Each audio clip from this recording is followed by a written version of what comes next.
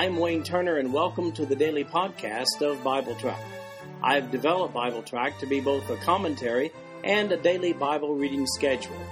These podcasts cover the text and commentary, which may be found at www.bibletrack.org. So, for those who have a busy schedule but do have time to listen to the Bible being read, this podcast is for you. At the end of 1 year, you will have gone completely through the Bible. Today we're reading the first 6 chapters of Ecclesiastes. I'll tell you a little bit about Ecclesiastes. We see in chapter 1, verse 1 and 12 that Solomon is the author of this book. Solomon had it all, but nearing the end of his life, he equates personal accomplishments with vanity. As a matter of fact, the word vanity is used 33 times, evenly distributed throughout the book in every chapter except chapter 10. Solomon understood that satisfaction in life doesn't come through riches or the accumulation of things or even personal accomplishments. It reminds me of the words of Christ in Matthew chapter 6, verse 33, where he said, "But seek ye first the kingdom of God and his righteousness, and all these things shall be added unto you." Incidentally, vanity here means emptiness. I find it interesting, though I'm not sure of its significance, that Solomon never uses the special name Lord, all caps, in the entire book of Ecclesiastes. That's the translation of the personal designation for the God of Israel, the Old Testament saints, translated from the Hebrew word Jehovah, or as some folks pronounce it, Yahweh, which is probably more correct. He used it 86 times in the book of Proverbs, but not at all in the book of Ecclesiastes. Instead, he uses the Hebrew word for God, Elohim. That's a less personal designation for the Creator. That designation for God is used 41 times in Ecclesiastes. Now let's begin reading with chapter 1, verse 1. "The words of the preacher, the son of David, king in Jerusalem. Vanity of vanities, saith the preacher, vanity of vanities, all is vanity. What profit hath a man of all his labor which he taketh under the sun? One generation passeth away, and another generation cometh, but the earth abideth forever. The sun also riseth, and the sun goeth down, and hasteth to his place where he arose. The wind goeth toward the south, and turneth about unto the north. It whirleth about continually, and the wind returneth again according to his circuits. All the rivers run into the sea, yet the sea is not full. Into the place from whence the rivers come, thither they return again. All things are full of labor. Man cannot utter it. The eye is not satisfied with seeing, nor the ear filled with hearing. The thing that hath been, it is that which shall be, and that which is done is that which shall be done, and there is no new thing under the sun. Is there anything whereof it may be said, See, this is new? It hath been already of old time, which was before us. There is no remembrance of former things, neither shall there be any remembrance of things that are to come with those that shall come after." In this passage, Solomon refers to himself as the preacher. The Hebrew word used there is only used 7 times in the Old Testament, and it's all in the book of Ecclesiastes. Since it's used unilaterally in the Old Testament in only one book by one author, it's difficult to determine with any certainty the significance Solomon tends to convey with this particular reference to himself. This Hebrew word is derived from the root KHL, with Hebrew letter equivalents, of course, meaning to assemble. Well, is that an assembly of thoughts of wisdom, or perhaps an assembly of a congregation of people to listen? Well, we just don't know. His words in these verses seem to express a desire to understand more about God and nature, but to no avail. He seems to be saying things are more like they are now than they've ever been before. Let that sink in for just a moment. In other words, Solomon expresses the sameness of, everything. Incidentally, there's a phrase unique to Solomon and Ecclesiastes in verses 3 and 9, and that phrase is under the sun. Although Solomon uses this phrase to describe everything created 29 times in this book. So who's going to inherit all my hard work? That's the question here. Let's begin reading now with chapter 1, verse 12. If the preacher was king over Israel in Jerusalem, and I gave my heart to seek and search out by wisdom concerning all things that are done under heaven, this sore travail hath God given to the sons of men to be exercised therewith. I have seen all the works that are done under the sun, and behold, all is vanity and vexation of spirit. That which is crooked cannot be made straight, and that which is wanting cannot be numbered. I communed with my own heart, saying, Lord, I am come to great estate, and have gotten more wisdom than all they that have been before me in Jerusalem. Yea, my heart had great experience of wisdom and knowledge. And I gave my heart to know wisdom, and to know madness and folly. I perceive that this also is vexation of spirit. For in much wisdom is much grief, and he that increaseth knowledge increaseth sorrow. Now chapter 2, verse 1. I said in mine heart, Go to now, I will prove thee with mirth. Therefore enjoy pleasure, and behold, this also is vanity. And I said of laughter, It is mad, and of mirth, what doeth it? I sought in mine heart to give myself unto wine, yet acquainting my heart with wisdom, and to lay hold on folly, till I might see what was that good for the sons of men, which they should do under the heaven all the days of their life. I made me great works, I builded me houses, I planted me vineyards, I made me gardens and orchards, and I planted trees in them of all the kinds of fruit. I made me pools of water, to water therewith the wood, and bringeth forth trees. I got me servants and maidens, and had servants born in my house. Also I had great possessions of great and small cattle above all that were in Jerusalem before me. I gathered me also silver and gold, and the peculiar treasure of kings and of the provinces.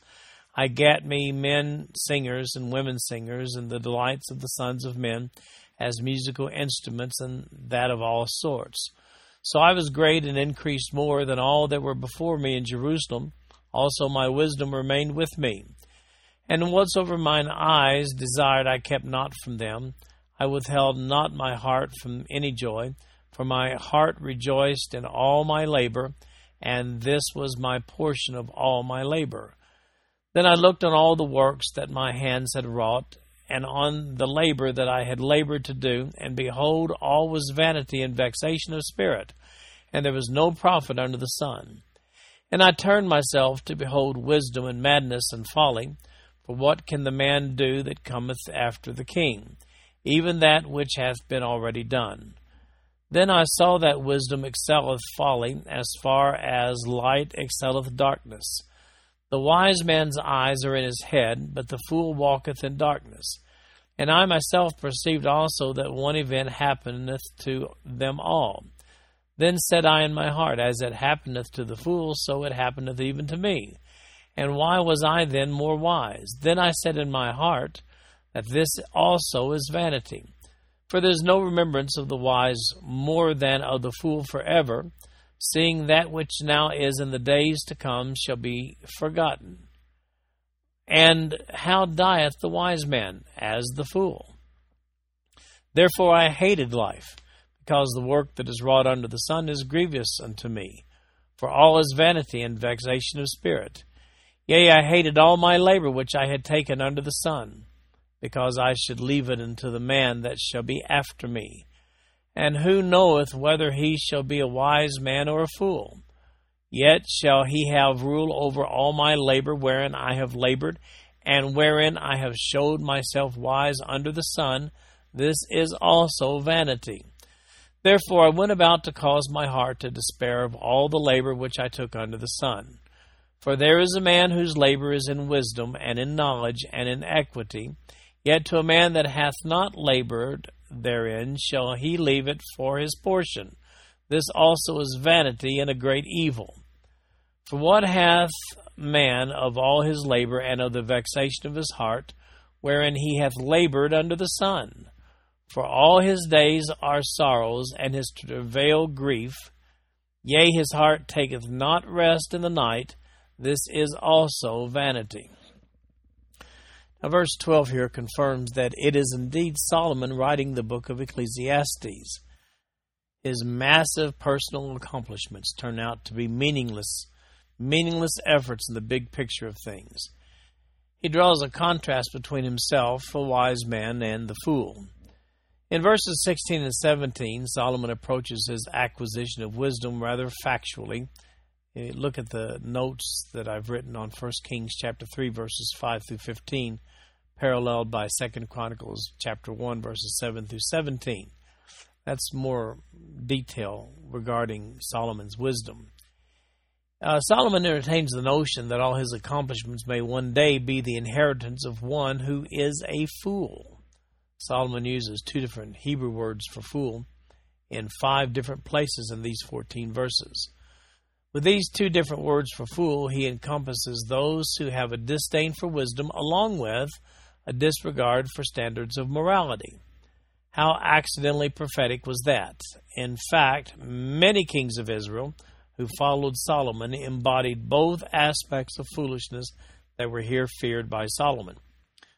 To the end, by the way, that the destruction of Jerusalem itself in 586 BC was because of these aspects of foolishness. I can't resist pointing out, however, that the Scriptures are clear that Solomon himself violated God's principles, ultimately causing the difficulties for his own successors, beginning with his own in 1 Kings chapter 11, verses 1 through 8. Life can only be enjoyed by rolling with the punches, we see in Ecclesiastes chapter 2, beginning with verse 24. There is nothing better for a man than that he should eat and drink, and that he should make his soul enjoy good in his labor. This also I saw that it was from the hand of God. For who can eat, or who else can hasten hereunto more than I? For God giveth to a man that is good in his sight, wisdom and knowledge and joy. But to the sinner he giveth travail, to gather and to heap up, that he may give to him that is good before God. This also is vanity and vexation of spirit. Chapter 3, verse 1. To everything there is a season, and a time to every purpose under the heaven. A time to be born, a time to die, a time to plant, and a time to pluck up that which is planted. A time to kill and a time to heal, a time to break down and a time to build up, a time to weep and a time to laugh, a time to mourn and a time to dance, a time to cast away stones and a time to gather stones together, a time to embrace and a time to refrain from embracing, a time to get and a time to lose, a time to keep and a time to cast away, a time to rend and a time to sow, a time to keep silence and a time to speak, a time to love and a time to hate, a time of war and a time of peace. What profit hath he that worketh in that wherein he laboureth? I have seen the travail which God hath given to the sons of men to be exercised in it. He hath made everything beautiful in his time. Also he hath set the world in their heart, so that no man can find out the work that God maketh from the beginning to the end. I know that there is no good in them, but for a man to rejoice and to do good in his life, and also that every man should eat and drink and enjoy the good of all his labor. It is the gift of God. I know that whatsoever God doeth, it shall be forever. Nothing can be put to it, nor anything taken from it, and God doeth it, that men should fear before him. That which hath been is now, and that which is to be hath already been, and God requireth that which is past. Well, God is the author and engineer of our lives. Solomon points out that everyone has good and bad times in the course of living. At whatever stage of life one currently finds oneself, enjoy that moment. Notice what Solomon writes in chapter 2, verse 24. He says, There is nothing better for a man than that he should eat and drink, and that he should make his soul enjoy good in his labor. This also I saw, that it was from the hand of God. And again in chapter 3, verse 13, he says, And also that every man should eat and drink and enjoy the good of all his labor. It is the gift of God. Circumstances, they are what they are. And enjoy the moment. That's the lesson that Solomon's teaching here. From prison, Paul wrote in Philippians chapter 4, verse 11, Not that I speak in respect of want, for I have learned in whatsoever state I am, therewith to be content. What is your legacy? Solomon deals with that beginning in chapter 3 with verse 16. And moreover, I saw under the sun the place of judgment, that wickedness was there, and the place of righteousness, that iniquity was there. I said in mine heart, God shall judge the righteous and the wicked, for there is a time there for every purpose and for every work. I said in mine heart concerning the estate of the sons of men, that God might manifest them, and that they might see that they themselves are beasts. For that which befalleth the sons of men befalleth beast, even one thing befalleth them. As the one dieth, so dieth the other. Yea, they have all one breath, so that a man hath no preeminence above a beast, for all is vanity. All go into one place, all are of the dust, and all turn to dust again. Who knoweth the spirit of man that goeth upward, and the spirit of the beast that goeth downward to the earth? Wherefore I perceive that there is nothing better than that a man should rejoice in his own works, for that is his portion. For who shall bring him to see what shall be after him? Well, even though God is in charge of our destiny, Solomon emphasizes here the need for personal accomplishment. In other words, use the time God gives us wisely. What will people see of one's life after he's dead? Solomon answered that question in verse 22 when he says, Wherefore I perceive that there is nothing better than that a man should rejoice in his own works, for that is his portion. For who shall bring him to see what shall be after him? In other words, your accomplishments while living are the things people will remember after you are dead. In verse 17, Solomon declares this. He says, God shall judge the righteous and the wicked. Now, if you'd like to see an overview of God's judgment, then look at the article I've written under the topic section of BibleTrack.org entitled 6 Judgments Found in the New Testament. Or if you're looking at the written notes of BibleTrack.org, there's a link right here at this portion, at this spot in the reading, should I say.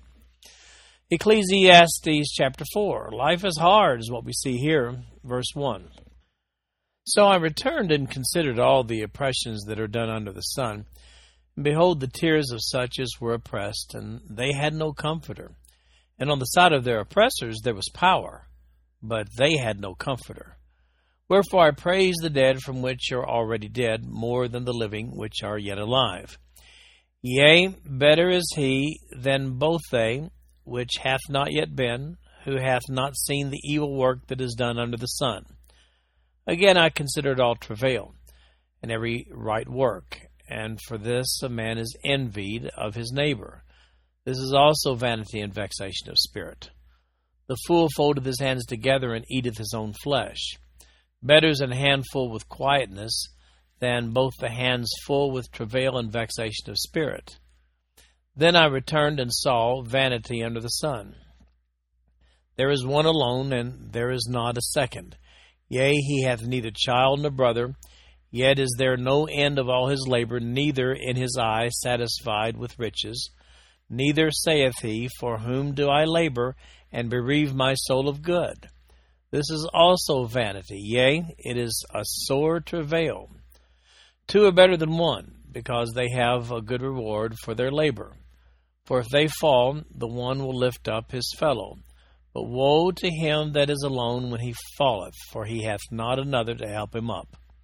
Again, if two lie together, then they have heat. How can one be warm alone? And if one prevail against him, two shall withstand him, and a threefold cord is not quickly broken. Better is a poor and a wise child than an old and foolish king, who will no more be admonished. For out of prison he cometh to reign, whereas also he that is born in his kingdom becometh poor. I considered all the living which walk under the sun, with a second child that shall stand up in his stead. There is no end of all the people, even of all they that have been before them. They also that come after shall not rejoice in him. Surely this also is vanity and vexation of spirit. Oppressions, tears, travail, vexation of spirit are the ways that Solomon here describes the hassles of this life in verses 1 through 6. That leads into his proposal that everyone needs a partner with whom he may share the load and joys of living. He expresses this in several ways, but my favorite's in verse 11, where he says, again, if two lie together, then they have heat. But how can one be warm alone? There's a case for a double or a queen bed over twin beds, if ever I saw one. And then in chapter 5, he deals with vows. Ecclesiastes chapter 5, verses 1 through 7. Keep thy foot when thou goest to the house of God, and be more ready to hear than to give the sacrifice of fools. For they consider not that they do evil.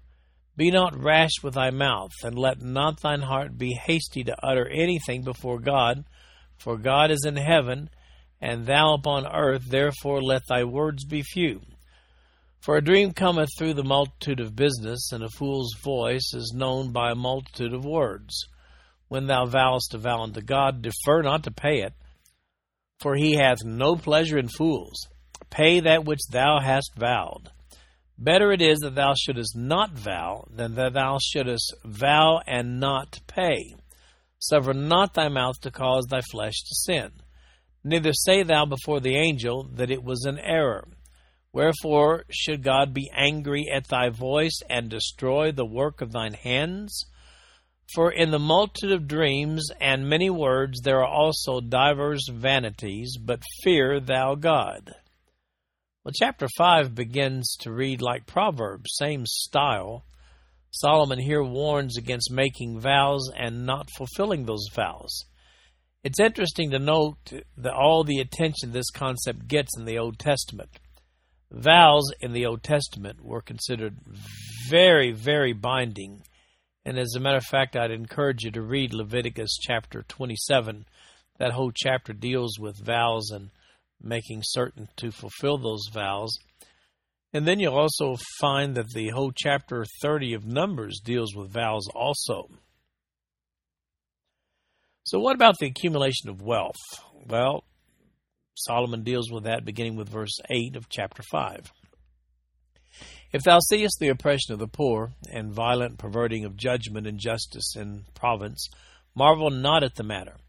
For he that is higher than the highest regardeth, and there be higher than they. Moreover, the profit of the earth is for all, the king himself is served by the field. He that loveth silver shall not be satisfied with silver, nor he that loveth abundance with increase. This is also vanity. When goods increase, they are increased that eat them. And what good is there to the owners thereof, saving the beholding of them with their eyes? The sleep of a laboring man is sweet, whether he eat little or much, but the abundance of the rich will not suffer him to sleep. There is a sore evil which I have seen under the sun, namely, riches kept for the owners thereof to their hurt. But those riches perish by evil travail. And he begetteth a son, and there is nothing in his hand. As he came forth of his mother's womb, naked shall he return to go as he came, and shall take nothing of his labor which he may carry away in his hand. And this also is a sore evil, that in all points as he came, so shall he go, and what profit hath he that hath labored for the wind? All his days also he eateth in darkness, and he hath much sorrow and wrath with his sickness. Behold that which I have seen, it is good and comely for one to eat and to drink, and to enjoy the good of all his labor that he taketh under the sun all the days of his life, which God giveth him, for it is his portion. Every man also to whom God hath given riches and wealth, and hath given him power to eat thereof, and to take his portion, and to rejoice in his labor, this is the gift of God. For he shall not much remember the days of his life, because God answereth him in the joy of his heart. Well, for a wealthy man, Solomon seems to express a disdain for wealth in this passage. He sums it up in verse 15 when he says, As he came forth of his mother's womb, naked shall he return to go as he came, and shall take nothing of his labor which he may carry away in his hand. In other words, you came in naked, you go out naked. Again, he makes the point in these verses that one should, use and enjoy his wealth. In summary, the ideal for the man of God is that he not brood over the past or worry about the future, for God fills his heart with joy. That truth is confirmed to us in Matthew chapter 6, verses 25 to 34, Jesus speaking there, and Paul speaking in Philippians chapter 4, verses 4 through 7. That's just to name a couple of references. Solomon in this section seems to have in mind the average person with a living wage. That brings us to chapter 6, where we see that rich or poor, our eternal destination is the very same. Verse 1, There is an evil which I have seen under the sun, and it is common among men. A man to whom God hath given riches, wealth, and honor, so that he wanteth nothing for his soul of all that he desireth. Yet God giveth him not power to eat thereof, but a stranger eateth it. This is vanity, and it is an evil disease. If a man beget 100 children, and live many years, so that the days of his years be many, and his soul be not filled with good, and also that he have no burial, I say that an untimely birth is better than he. For he cometh in with vanity, and departeth in darkness, and his name shall be covered with darkness. Moreover, he hath not seen the sun, nor known anything. This hath more rest than the other. Yea, though he live 1,000 years twice told, yet hath he seen no good. Do not all go to one place? All the labor of man is for his mouth, and yet the appetite is not filled. For what hath the wise more than the fool? What hath the poor that knoweth to walk before the living? Better is the sight of the eyes than the wandering of the desire. This is also vanity and vexation of spirit. That which hath been is named already, and it is known that it is man. Neither may he contend with him that is mightier than he. Seeing there be many things that increase vanity, what is man the better? For who knoweth what is good for a man in his life, all the days of his vain life, which he spendeth as a shadow? For who can tell a man what shall be after him under the sun? In this passage, Solomon expresses the importance of experiencing joy in one's life. Actually, that's a reverse deduction from this chapter. He's really proposing riches without joy, vanity. It certainly is obvious that Solomon, at the end of his life, seemed to have an itch that he just wasn't able to scratch. This concludes our podcast for today. I'm Wayne Turner, and if you'd like to read along with our commentary online, go to www.bibletribe.org. Thank you for listening in today. The background music for these podcasts is an original composition written by the music director of Fayette Bible Church, Paul Walker.